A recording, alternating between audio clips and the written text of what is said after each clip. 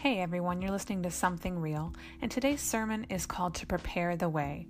We're going more in depth with what we talked about in the previous podcast regarding why Luke's accounts and why his recordings are so important, why they matter, and why they're even included in the first place. So, without further ado, here's today's message.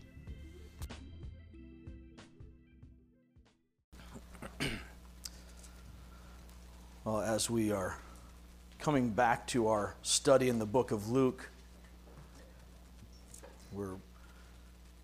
we're just getting started. Last week we introduced the book. We talked about the whole concept and why Luke was writing this as he was intentionally trying to strengthen the faith of not only this individual named Theophilus that he was writing to, but to all of the believers, all of the church.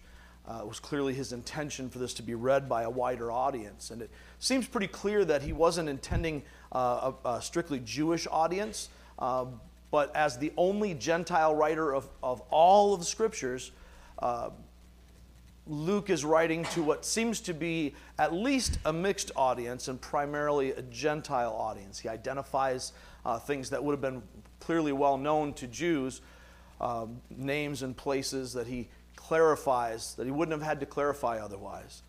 And he's establishing a historicity of the gospel. So as Luke is laying this down, what he's trying to do is to give us a touch point, a foundation, a firm place to stand so that we can have a confident faith. To know, as he said in verse 4 of chapter 1, to know the certainty of what we've been taught, what's been passed on from those who were actually eyewitnesses.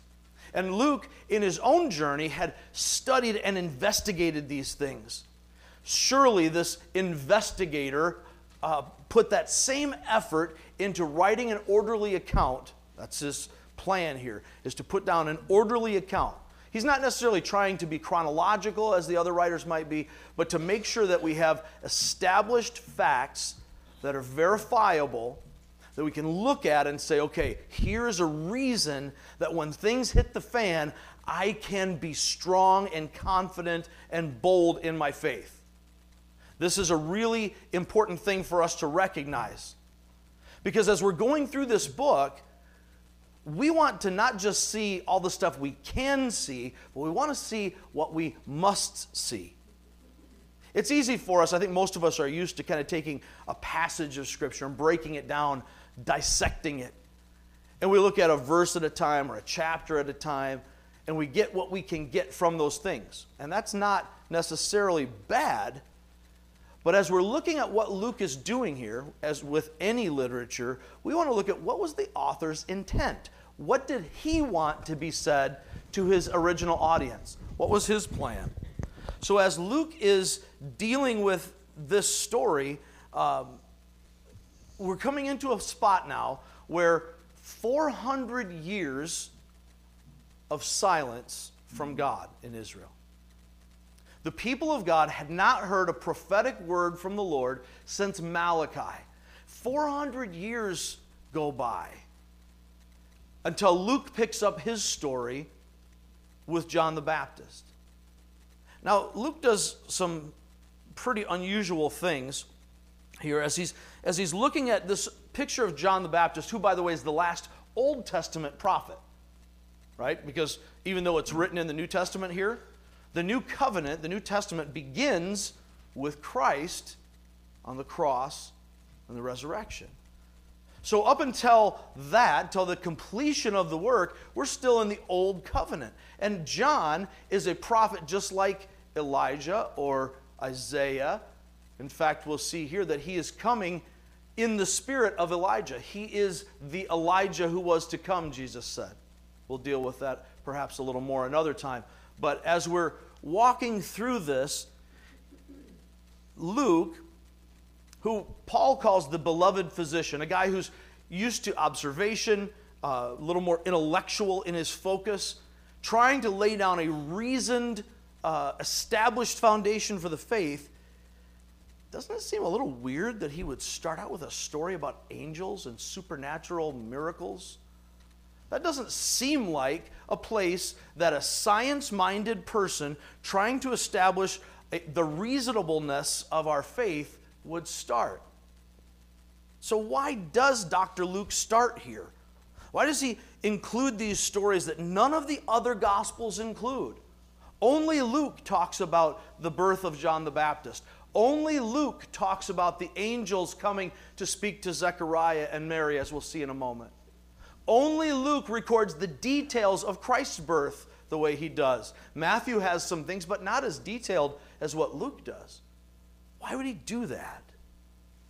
Well, let's walk through the chapter 1 together today and see.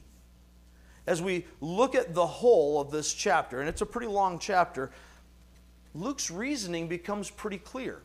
When we approach it, seeing why he wrote the book, according to his own words, what he's trying to accomplish, then we can look at this story and see how it fits into the bigger story arc of what he's doing.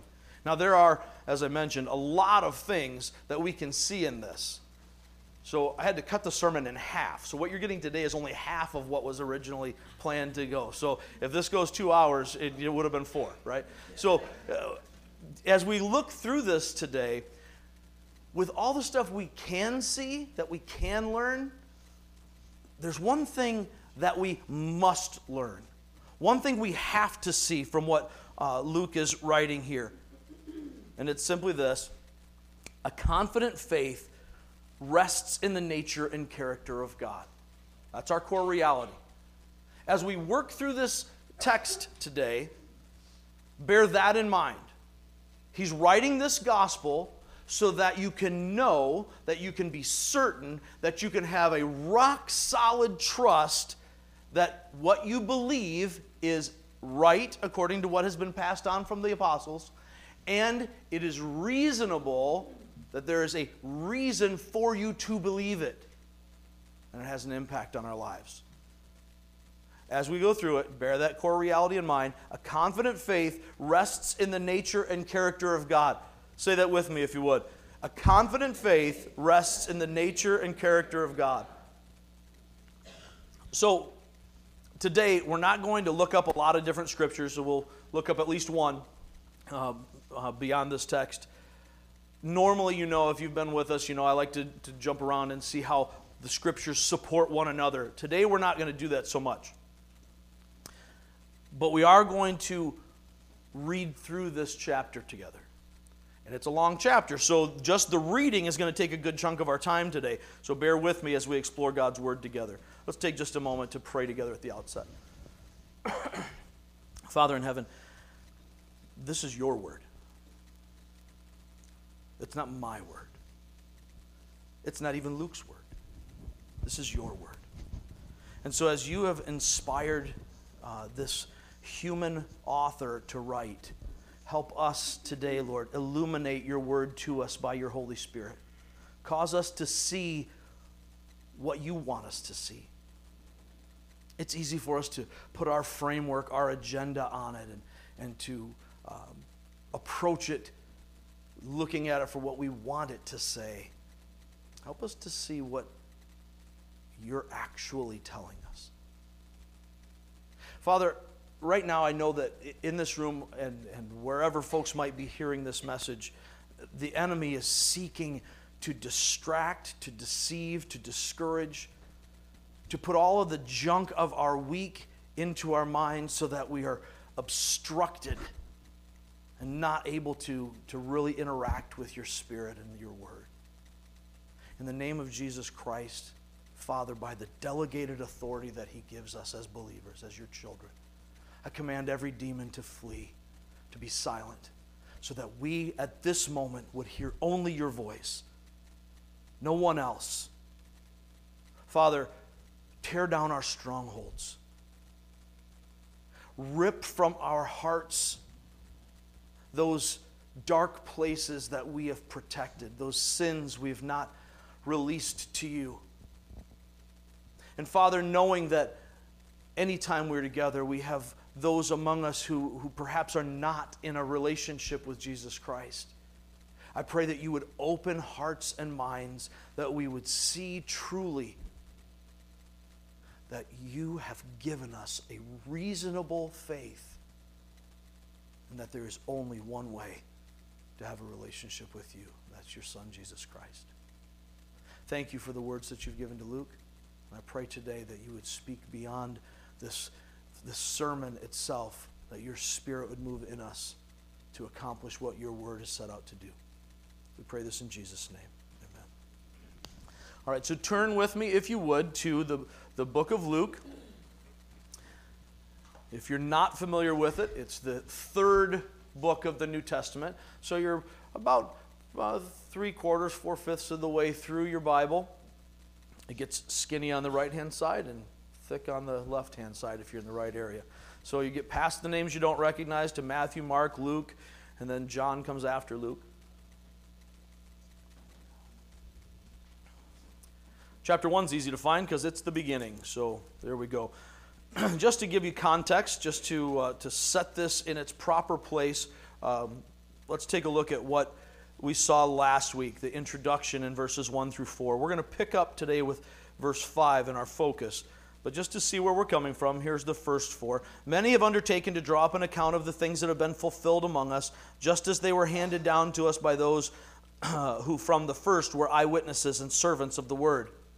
Therefore, since I myself have carefully investigated everything from the beginning, it seemed good also to me to write an orderly account for you, most excellent Theophilus, so that you may know the certainty of the things you have been taught.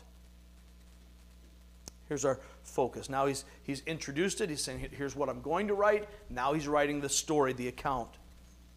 In the time of Herod, king of Judea, there was a priest named Zechariah who belonged to the priestly division of Abijah. Let me just stop here before we even go any farther. I'm going to have to stop a couple of times throughout this just to give us some perspective. Now, I was watching a YouTube video, a sermon this week from a prominent Bible teacher who spent about 15 to 20 minutes just on Herod in this section. His sermon was longer than mine's going to be today, I promise. And that's not a bad thing. I was intrigued. I was taken aback. But Herod isn't the point of what Luke is saying. It's a good context. Herod was actually not a true Israelite. He was of the sons of Esau.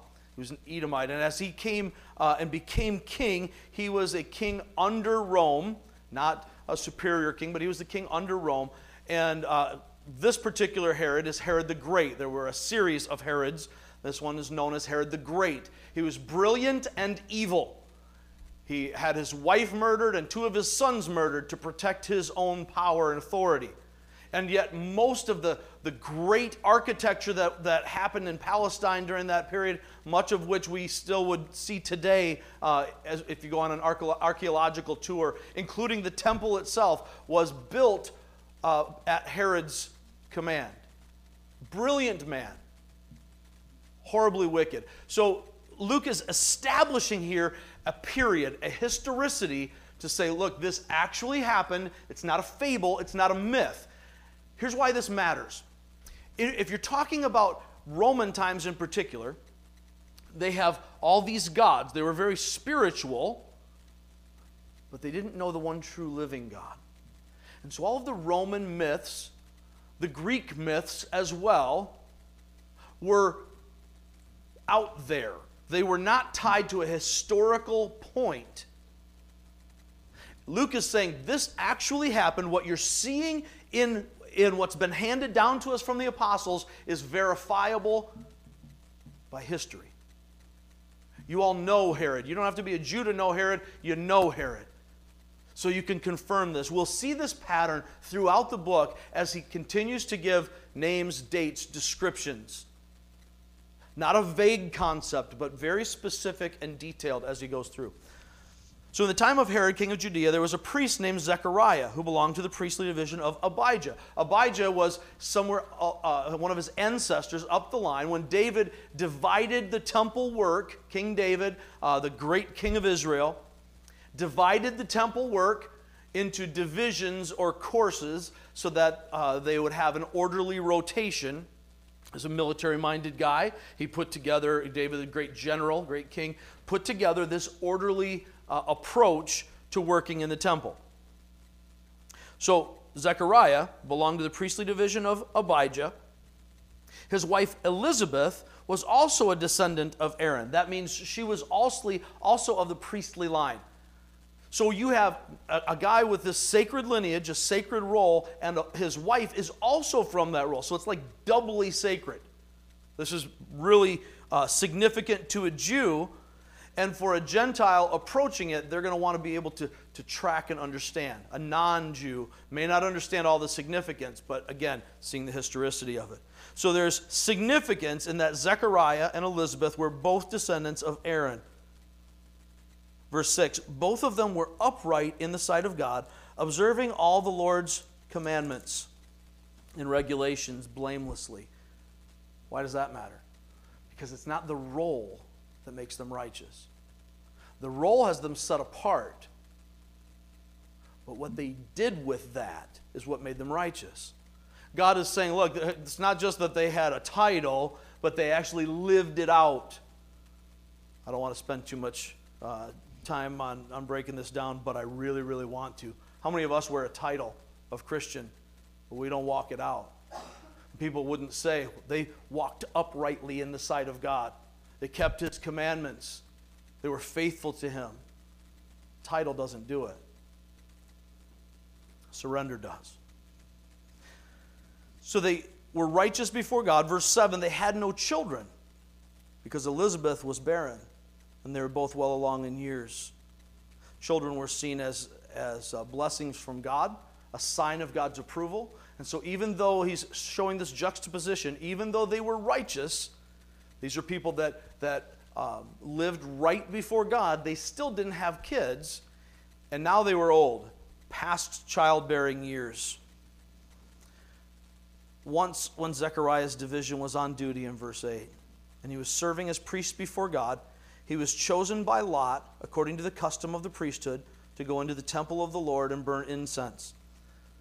When David divided this up, the way they chose among that course, when your course was on duty, the way they would choose a particular job, and this was a really important job, this burning incense on the altar, you're getting as close to the Holy of Holies as anyone can get other than the high priest. Only the high priest can go into the most holy place. But you're getting where others can't go to burn incense on the altar that represents the prayers of the people of Israel. So God's people are being represented, the prayers of God's people are being represented as you go in. And they would basically roll dice. They would cast lots. The Urim and the Thummim that they would use is what they were called. And as they would roll these dice, the teaching was that God controlled the roll of the dice. It wasn't luck of the draw. It was God said this is how it's going to be. So on this particular occasion, God saw fit for Zechariah to be chosen by the lots. Excuse me. So he was chosen by lot according to the custom of the priesthood to go into the temple of the Lord and burn incense. This is a high honor. Verse 10, when the time for the burning of incense came, all the assembled worshipers were praying outside. That's how it worked. They would gather outside the area. They couldn't go into there, but they would gather out in the general temple area, and they would pray. And generally they would pray on their knees, and they would lift their hands out while he would go in, and he'd burn the incense, and then he'd come back out. He would issue a prayer over the altar as he was doing it, and then he would come out. So they're outside praying and waiting. Verse 11 starts to kick up a notch here. Then an angel of the Lord appeared to him, standing at the right side of the altar of incense. The altar of incense representing the prayers going up to the Lord. And an angel of God, a messenger of God, shows up. Now, a human person wouldn't be allowed in there at this point. This is only for the appointed priest. And yet he gets in there, and there's a dude standing next to the altar. This is huge. An angel of the Lord, a messenger of God, appeared to him, standing at the right side of the altar of incense. When Zechariah saw him, he was startled, to say the least, and was gripped with fear. He's encountering a supernatural being. Now we see, all kinds of things devoted to seeing spirits and ghosts and stuff like that, and it's pretty freaky. When people, encounter those things, you watch a movie or a documentary, and it's like, oh, wow, that's crazy, supernatural stuff. Even Ghostbusters, hilarious, freaky. But so as you're picturing this, imagine you're doing what you are expected to do, what you are trained to do, what your mind is prepared for, and then this thing that is beyond your understanding happens, and you don't really know how to take it in. Suddenly, you're face to face in the presence of a supernatural entity. You think you might be gripped with fear? It makes sense what Zechariah is doing here. He's startled and gripped with fear. But the angel said to him, this is the theme of angels when supernatural beings show up in the Bible. They say this a lot for obvious reasons. Do not be afraid, Zechariah. Your prayer has been heard. Your wife Elizabeth will bear you a son, and you are to give him the name John. He will be a joy and delight to you, and many will rejoice because of his birth. For he will be great in the sight of the Lord. He's never to take wine or other fermented drink. That's a part of the Nazirite vow among Jews, and the same vow that Samson took and violated. He's never to take wine or other fermented drink, and he will be filled with the Holy Spirit even from birth. Many of the people of Israel will he bring back to the Lord their God. And he will go on before the Lord in the spirit and power of Elijah, to turn the hearts of the fathers to their children and the disobedient to the wisdom of the righteous, to make ready a people prepared for the Lord. Can you imagine? I mean, this is an angel, a messenger of God, giving this message. Don't be afraid. You're not going to even believe what God is going to do in you and your wife, literally, as you are going to conceive this child. Yes, you're old. Yes, you're not really in that situation anymore, and obviously you haven't ever been. God is going to do something amazing, but not just give you a baby. He's going to give you the baby. He's going to give you the baby who will be the promised prophet, who will go before the Messiah to make the way straight, to turn the hearts of the people back to the Lord, to call the wayward people of God to repentance, so that when Messiah comes, they will be ready to receive this salvation. This is going to be your son. His reaction is notable. Zechariah asked the angel, "How can I be sure of this?" In other words, can I really believe you? Can I trust this word? Can I trust this promise? How can I be sure of this? I'm an old man, and my wife is well along in years. In parentheses, in my mind, not in the text of your scripture, I'm seeing this is too big for God. You know, it's funny how often we pray like that, don't we? We pray for God to move, and then we don't really expect him to do anything about it because it's just too big. God can't fix this situation. We would never say it aloud, but somewhere in the back of our minds, in the dark recesses of our hearts, we have those doubts. And even when we read the promises of God in Scripture, or have, as we see here, an angel of God make the promise directly to your face, we still doubt. How can I be sure of this? How can I trust this? The angel answered, and I take it that the angel is calm in his answer. That's the tone that I read from this. Maybe you see it differently, but as I read this, there's a calm, confident assurance that I'm picking up here in the vibe. Like only one who knows reality from fantasy can have. The angel answered, "I'm Gabriel." Great name, by the way. It's a good name to name your son. It means mighty one of God. God's mighty warrior or champion. I'm Gabriel. How can I be sure of this? I'm Gabriel. It's like I'm Batman. Yeah. I'm Gabriel. I stand in the presence of God, and I've been sent to speak to you and to tell you this good news. And now, you want to know how you can be sure? You want a sign? I got your sign. And now you will be silent and not able to speak until the day this happens, because you did not believe my words, which will come true at their proper time. I've heard many preachers say that as God was answering Zechariah's prayer with this child, he's now answering Elizabeth's prayer with his muteness. So I don't know about that, but verse 21, meanwhile, the people were waiting for Zechariah and wondering why he stayed so long in the temple. Remember, they're outside praying. They're on their knees, holding their hands out. What's going on? Preacher's taking a long time. We get that sometimes. Wondering why he stayed so long in the temple. Verse 22, when he came out, he realized he could not speak to them. They realized, he could not speak to them. They realized that he had seen a vision in the temple, for he kept making signs to them but remained unable to speak. So he's gesturing, trying to communicate what happened without words. When his time of service was completed, he returned home. After this, his wife Elizabeth became pregnant. Shocking. Gabriel said it was going to happen. Here it is. And for 5 months she remained in seclusion. The Lord has done this for me, she said. In these days he has shown his favor and taken away my disgrace among the people. Man, I tell you what, we could preach a sermon just on those couple of verses there.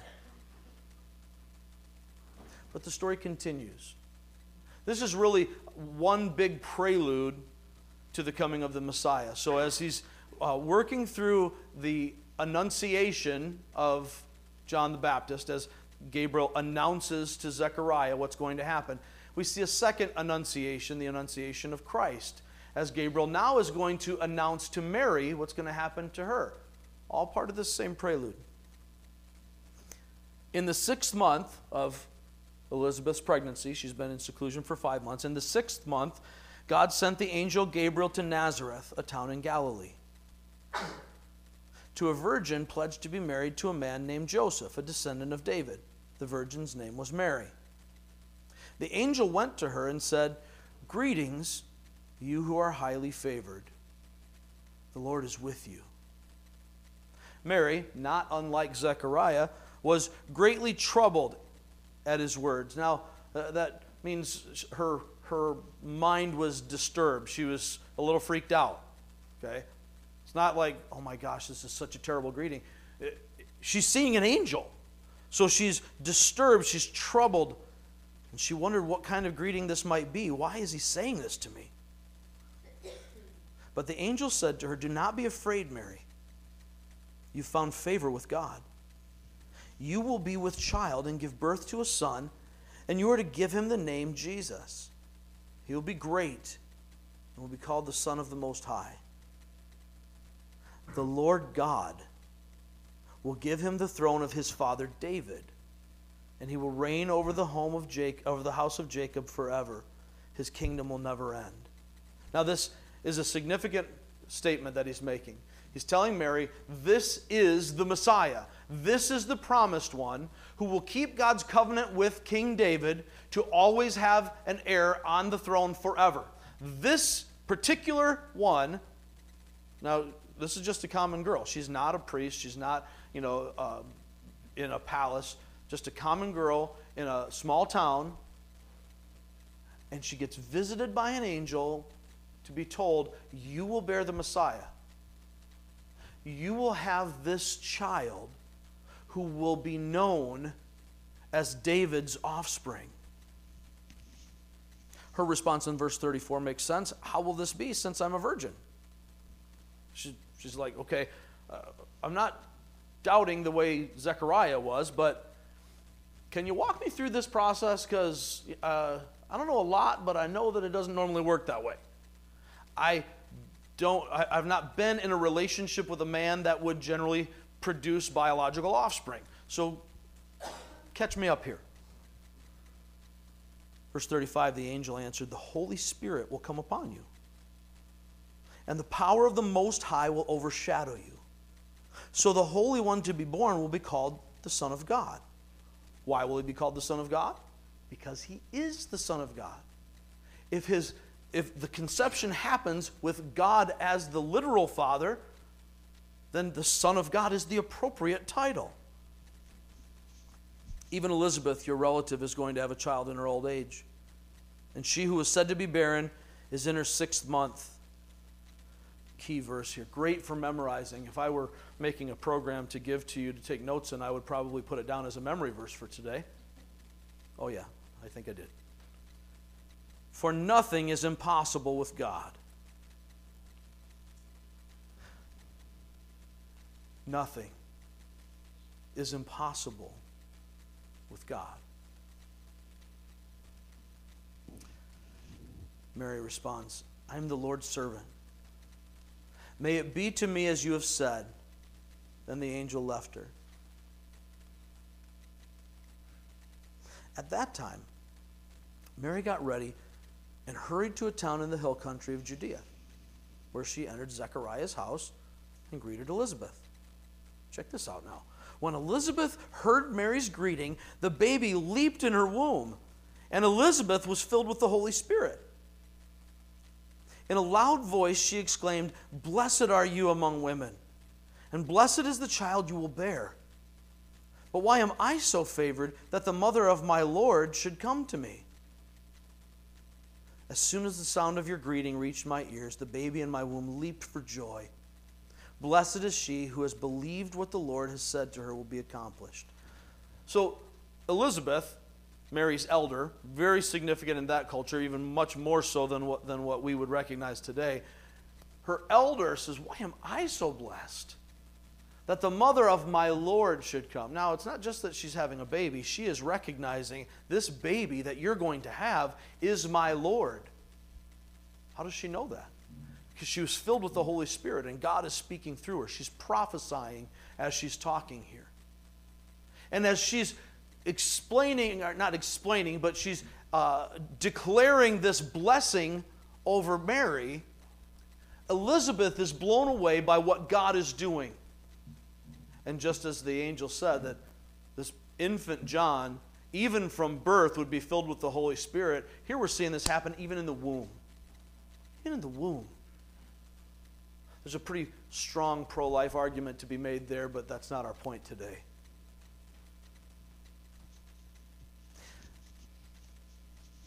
We have here the first of 2 songs that are recorded in this chapter. And most of us are familiar with it. If you're from a religious background, you've probably heard it called the Magnificat. There's Mary's response. She sings a prayer.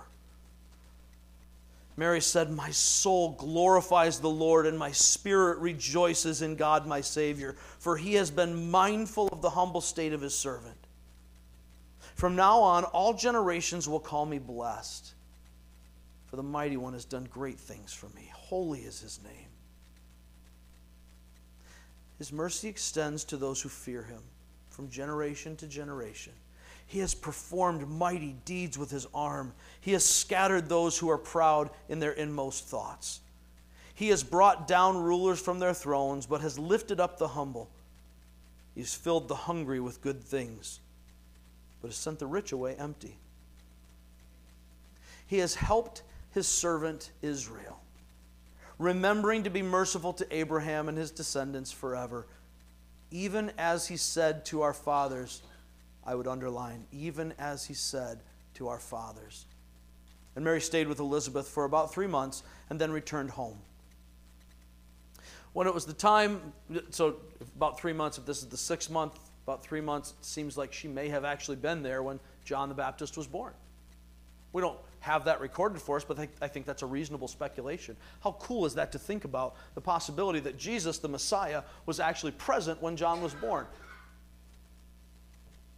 In utero, of course. Picking up in verse 57. When it was time for Elizabeth to have her baby, she gave birth to a son. Her neighbors and relatives heard that the Lord had shown her great mercy, and they shared her joy. On the 8th day, this was according to the law, On the 8th day, they came to circumcise the child, and they were going to name him after his father Zechariah. But his mother spoke up and said, no, he used to be called John. They said to her, there's no one among your relatives who has that name. They weren't going to take her word for it. So then they made signs to his father to find out what he would like to name the child. He asked for a writing tablet. And to everyone's astonishment, he wrote, his name is John. Immediately, important word here, immediately his mouth was opened and his tongue was loosed, and he began to speak, praising God. So as soon as all of this happens, John is born, and now he's being presented, and now he's being named in accordance with what the angel said. The obedience preceded the removal of this sign of muteness. So while Zechariah can't talk, the baby's born, his mind and heart has clearly already changed.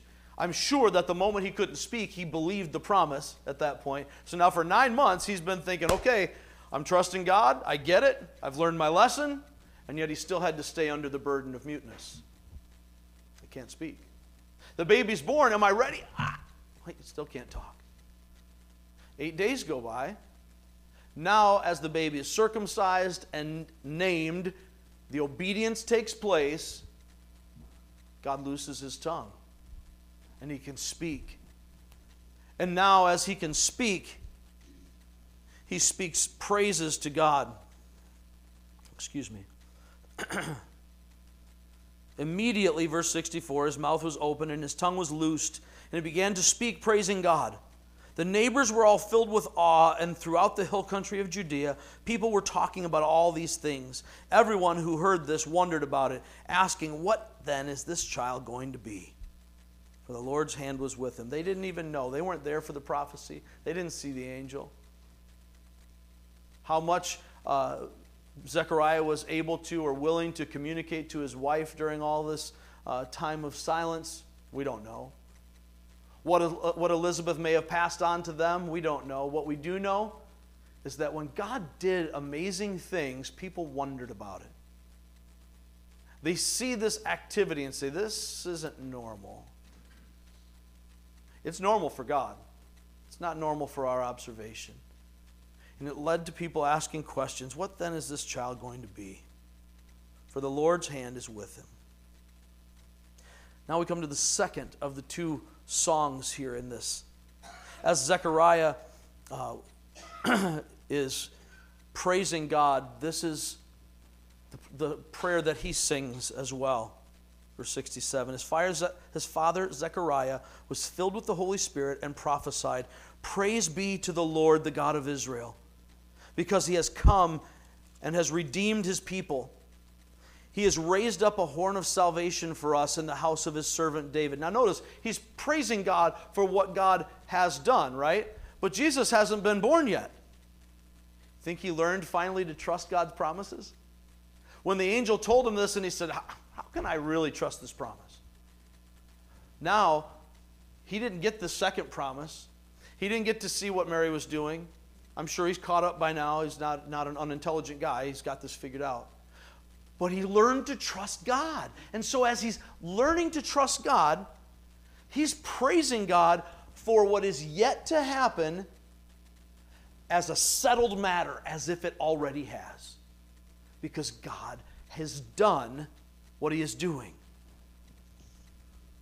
He has raised up a horn of salvation for us in the house of his servant David, as he said through his holy prophets long ago. That's important. We'll get to it in a minute. As he said through his holy prophets long ago, salvation from our enemies and from the hand of all who hate us, to show mercy to our fathers and to remember his holy covenant, the oath he swore to our father Abraham, to rescue us from the hand of our enemies and to enable us to serve him without fear in holiness and righteousness before him all our days. Now his attention turns from the Messiah to the promised prophet, the forerunner. And you, my child, you, my John, will be called a prophet of the Most High, for you will go on before the Lord to prepare the way for him, to give his people the knowledge of salvation through the forgiveness of their sins, because of the tender mercy of our God, by which the rising sun will come, by which the rising sun will come to us from heaven, to shine on those living in darkness, and in the shadow of death to guide our feet into the path of peace. And the child grew and became strong in spirit, and he lived in the desert until he appeared publicly to Israel. This is the transition. We're going from the prelude now into the next part of the story, which we'll pick up at a later time.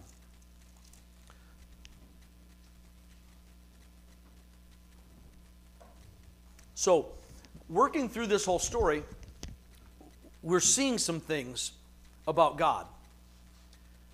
And if we start to actually look at it analytically, we start to think, okay, why would he include this? What does this do to take the story forward? What is this adding to our ability to be certain about our faith?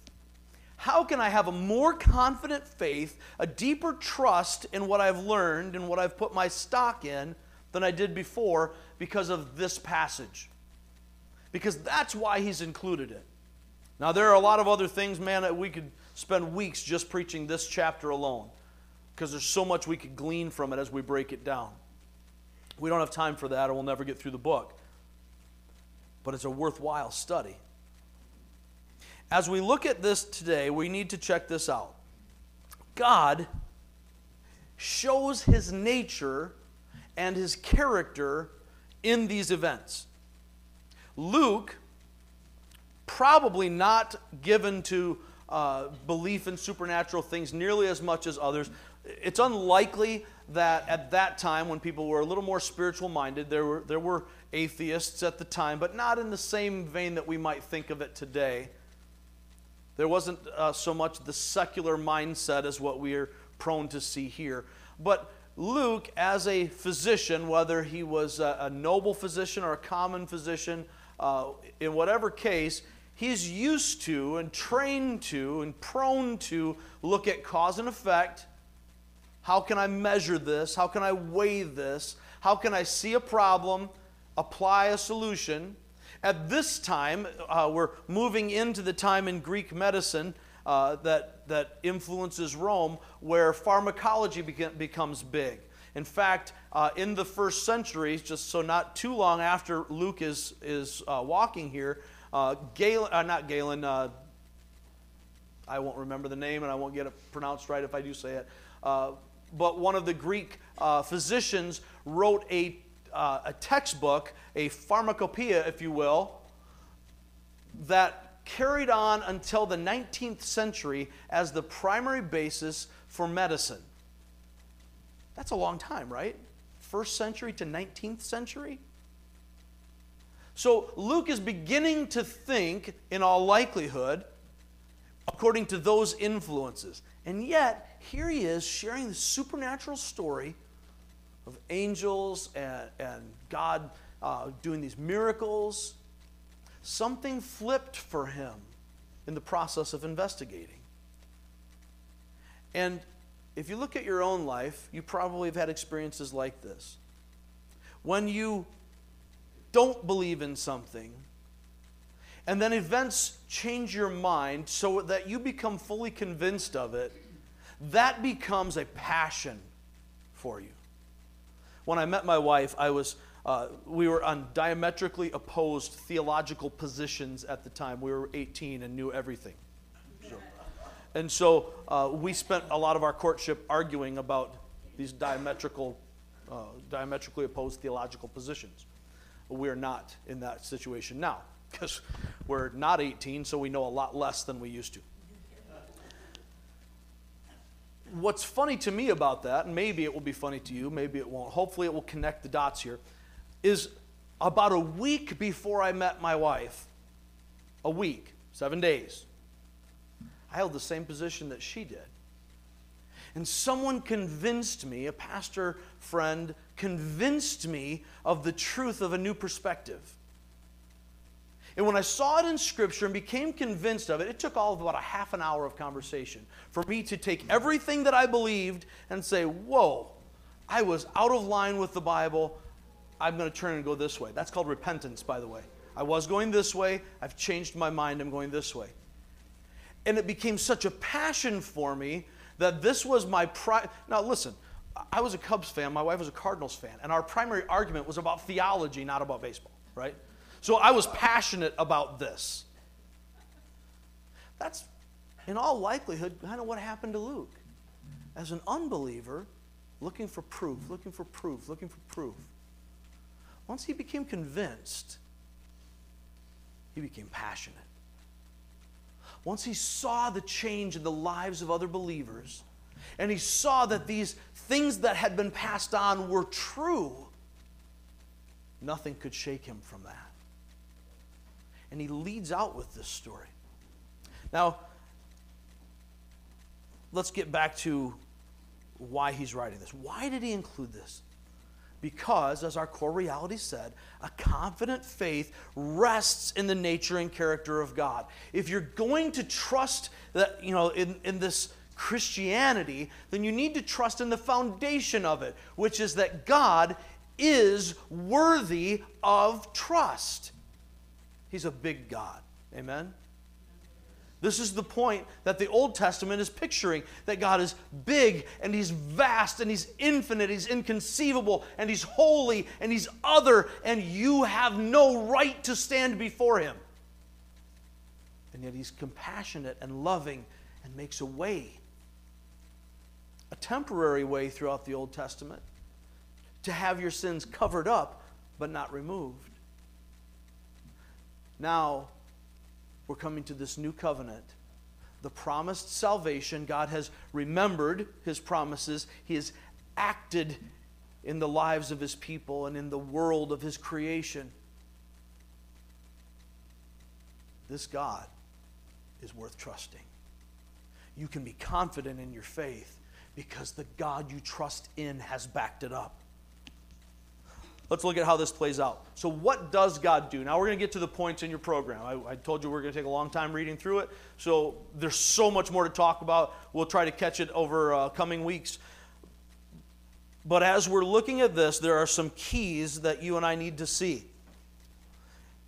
God, in this passage, displays His nature and His character. So as He's doing this, what does God do? What does He do here?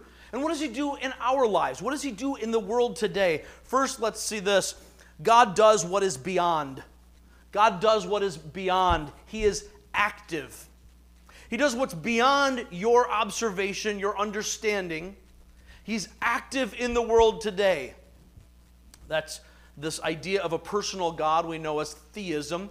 The old philosophy of deism kind of portrays God as a cosmic watchmaker, where He did create the world. There is a God. There's an intelligent design to things.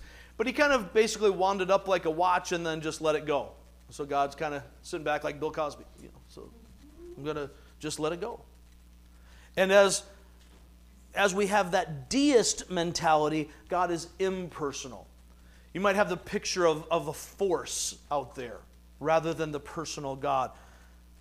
Luke may have been less inclined towards supernatural thinking than the Hebrew authors of Scripture, but he leads with it, demonstrating that the kingdom of God is built upon God's direct activity in the world. The kingdom of God is built upon God's direct activity in the world, and especially among His people.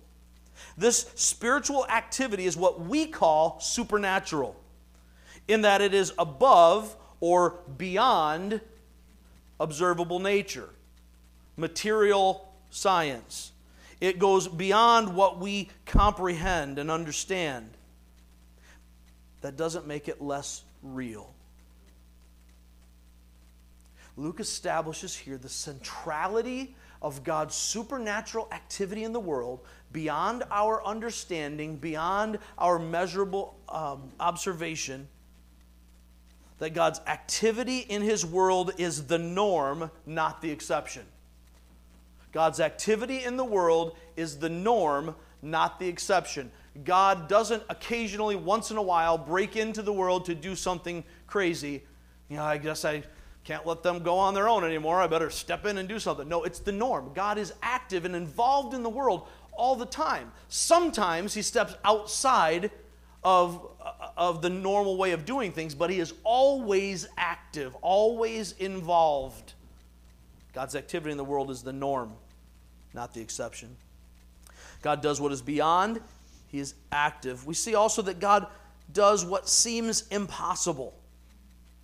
God does what seems impossible. He is able. First I had he does what is impossible, but I was afraid that might be confusing. Because the point here is exactly what Elizabeth says to Mary in verse 37. Or as Gabriel, says to Mary in verse 37. That nothing will be impossible for God. When God is involved, all of the boundaries that you and I have go away. God does what seems impossible. He is able. Whether we're talking about an old couple having their first baby when they've been barren their whole lives, or a virgin conceiving, a mother without a biological dad in play. We know lots of moms without dads. We're talking about the biological aspect here. One seems to be, a miraculous thing because there's no real logic to it, even though it uses the natural process.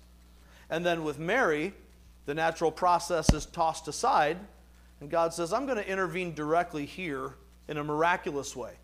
It's miraculous what I'm doing in the others, but we'll use the standard way of conceiving a baby. With Mary, I'm going to do something completely different, never been done before, never be done again. If he can do those things, what do you have in your life that's impossible for God? We come into a lot of hard situations. And we have struggles that seem impossible. You and I need to know that whatever our current impossible is, God can handle it. Nothing will be impossible with God. He does what is beyond. He does what seems impossible. Third, we see that God does what he plans. He does what he plans. He is intentional. God is intentional. God does what he does on purpose. There are no accidents. He's working out a plan that he has had from the beginning. There are no surprises for him. He is wise. He knows what he's doing. We've spoken many times in here about Jeremiah 29:11 as the people of Israel are being exiled into Babylon, and God says, look, you're going to have 70 years there. We're going to break you down. Not because I hate you, but because I love you, and I need you back. I need to strip away all of the pride that is in you, so I'm going to use evil men to do that, and you'll be in exile. But after 70 years, I will bring you back, and when I bring you back, you will turn to me, and you will seek me with your whole heart. For I know the plans that I have for you, says the Lord. Plans to prosper you, not to harm you. Plans to give you a hope and a future. And even though you don't see it, because right now you're going through the suffering of exile, my plans are never thwarted. I planned this from the beginning. I will carry it out in the end. Philippians 1:6 says that we can be confident of this, that he who began a good work in you will be faithful to complete it in the day of Christ Jesus. God makes plans and he keeps those plans. He's intentional. He knows what he's doing, even when we don't. God does what is beyond. He's active. He does what seems impossible. He's able. He does what he plans. He's intentional. This is a rational, thinking God, not some capricious cosmic killjoy who just throws things around. Next, we see that God does what he says. He's faithful. God does what he says. He keeps his promises. He is faithful. We see this come up over and over in Scripture as we praise the faithfulness of God. He stands by his people. More specifically, he stands by his word. Sometimes we get disgruntled with God, that God didn't do what we expected him to do, because we're expecting him to do things he did not promise to do. Well, if I'm serving God, why am I not happier? Because he didn't say you would be. That was never the point. Why am I having such a hard time paying my bills? God didn't promise you wealth. If I really love God, shouldn't this all be fixed? No. There's no picture in Scripture that gives us that as a reasonable expectation, because God's primary priority is not for you and I to prosper in this life. Now, he may use that, but as often as wealth is a blessing in Scripture, it is also a warning and a curse. God uses it for a lot of different purposes. Job, the righteous man, was smitten physically. God broke him down.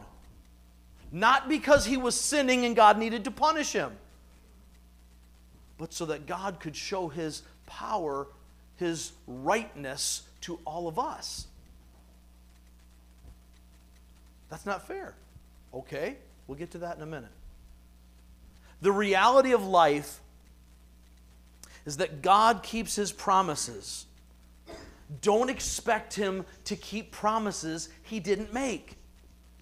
And don't expect that you can go off when God gives a promise that is conditional. If you do this, then I will do this. And then you don't do this.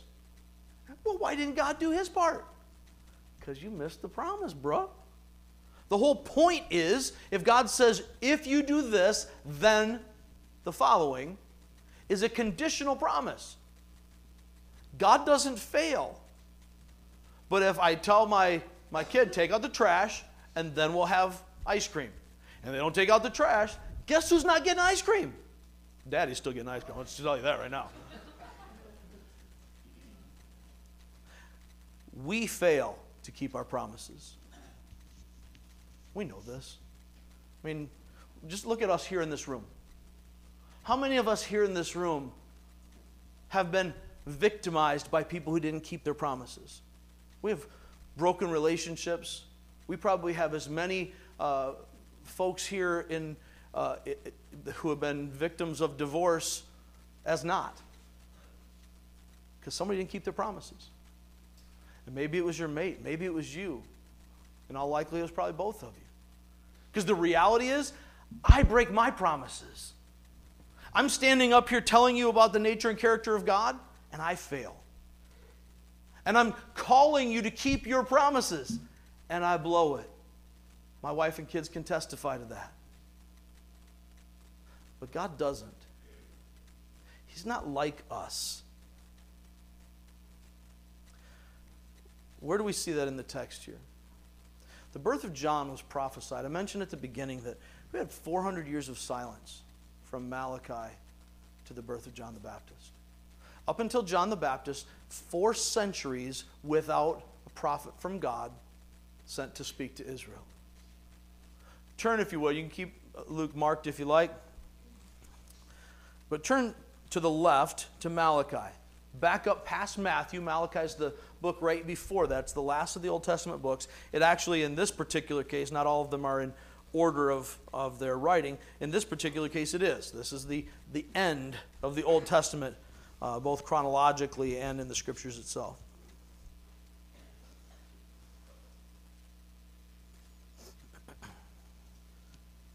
Malachi is a short book.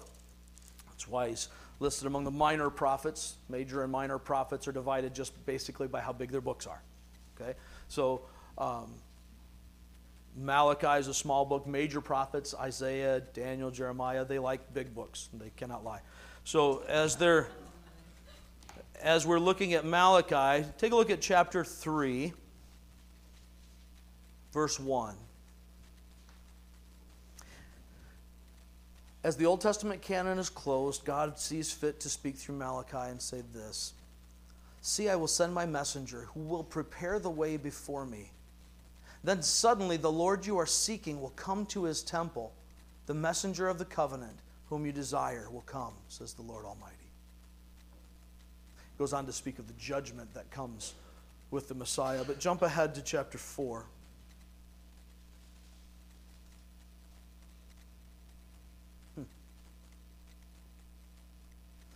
We'll just read the whole chapter there. Surely the day is coming. It will burn like a furnace.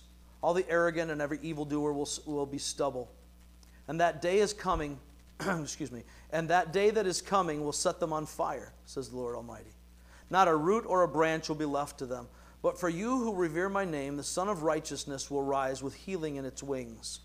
You may remember that phrase from a famous hymn. The Son of Righteousness, referring to the Messiah, will rise with healing in its wings.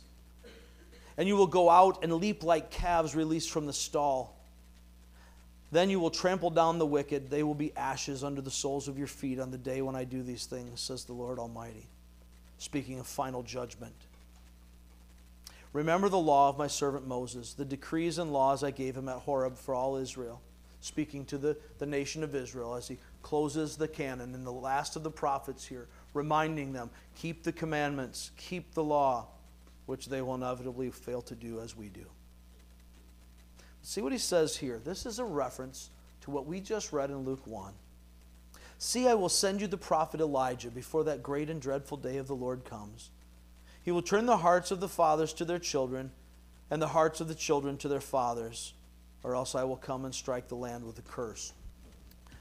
Now this is, as so many apocalyptic prophecies, this falls under what is called by many theologians the law of double fulfillment. I'm not always comfortable with the term law because I can't observe everything, so my science-minded ways would say the theory of double fulfillment. But we do see this, I'll use the term law because those who are much wiser than I use it.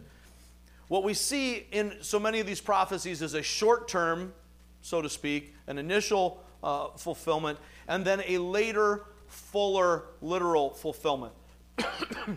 Happens in many of the prophecies of Messiah. And in this particular case, we see John, as we just read in Luke 1, coming in the spirit and power of Elijah the prophet to do exactly what this prophecy says, to prepare the way of the Lord.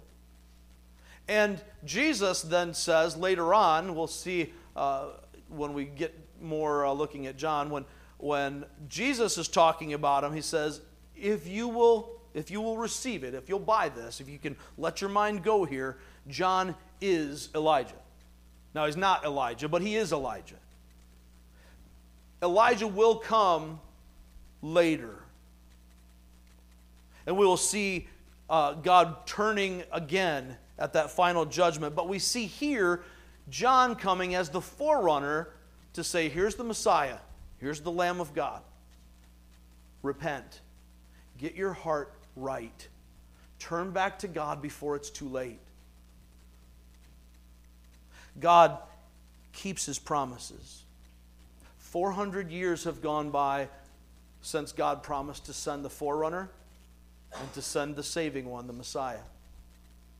And now, why does Luke include this story? Because he wants us to see that God keeps His promises. When He says something, He does it. He does what He says. He's faithful. He can be trusted. And if we can trust God to keep His promises here, if we can trust this promise of the forerunner, and even after 400 years of waiting, how many people do you think gave up on it? You think a lot? I would think a lot. Don't we? But He said He was returning, and nothing's changed. He said He would make me perfect and I would be like Christ, and yet I still struggle with sin. He said He would fix this, and yet I'm not fixed. And when God makes a promise, He doesn't keep it on your timeline or mine, but we can trust that He is faithful and He does what He says. 400 years, and He keeps His promise. He will keep all of His promises. So I can trust that when He says He will never leave me nor forsake me, when He says that His plans are good, I can trust these things. When He says that He's working everything for the good of those who love Him and are called according to His purpose, I can trust that.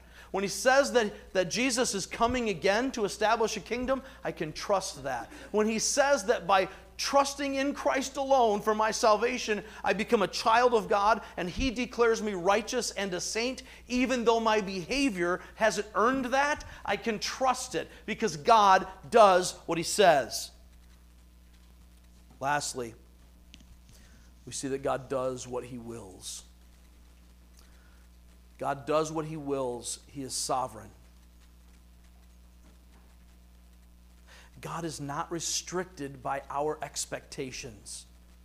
He's not restricted by our rules or our perception of his rules. He is the lawgiver. He is not restricted by our shortcomings. What he says goes, period. He holds all the authority.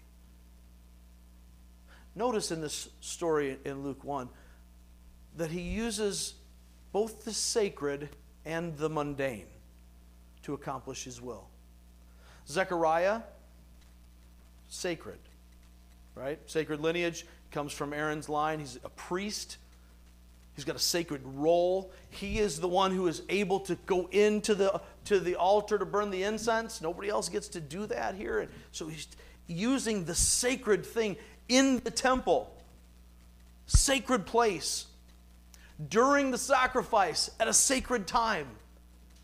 And just really to emphasize all of this, Zechariah and Elizabeth are both of that priestly line. So it's like double divine. Sounds like an ice cream flavor. But ice cream distracts me sometimes. And yet, in the same chapter, in the parallel story within this story,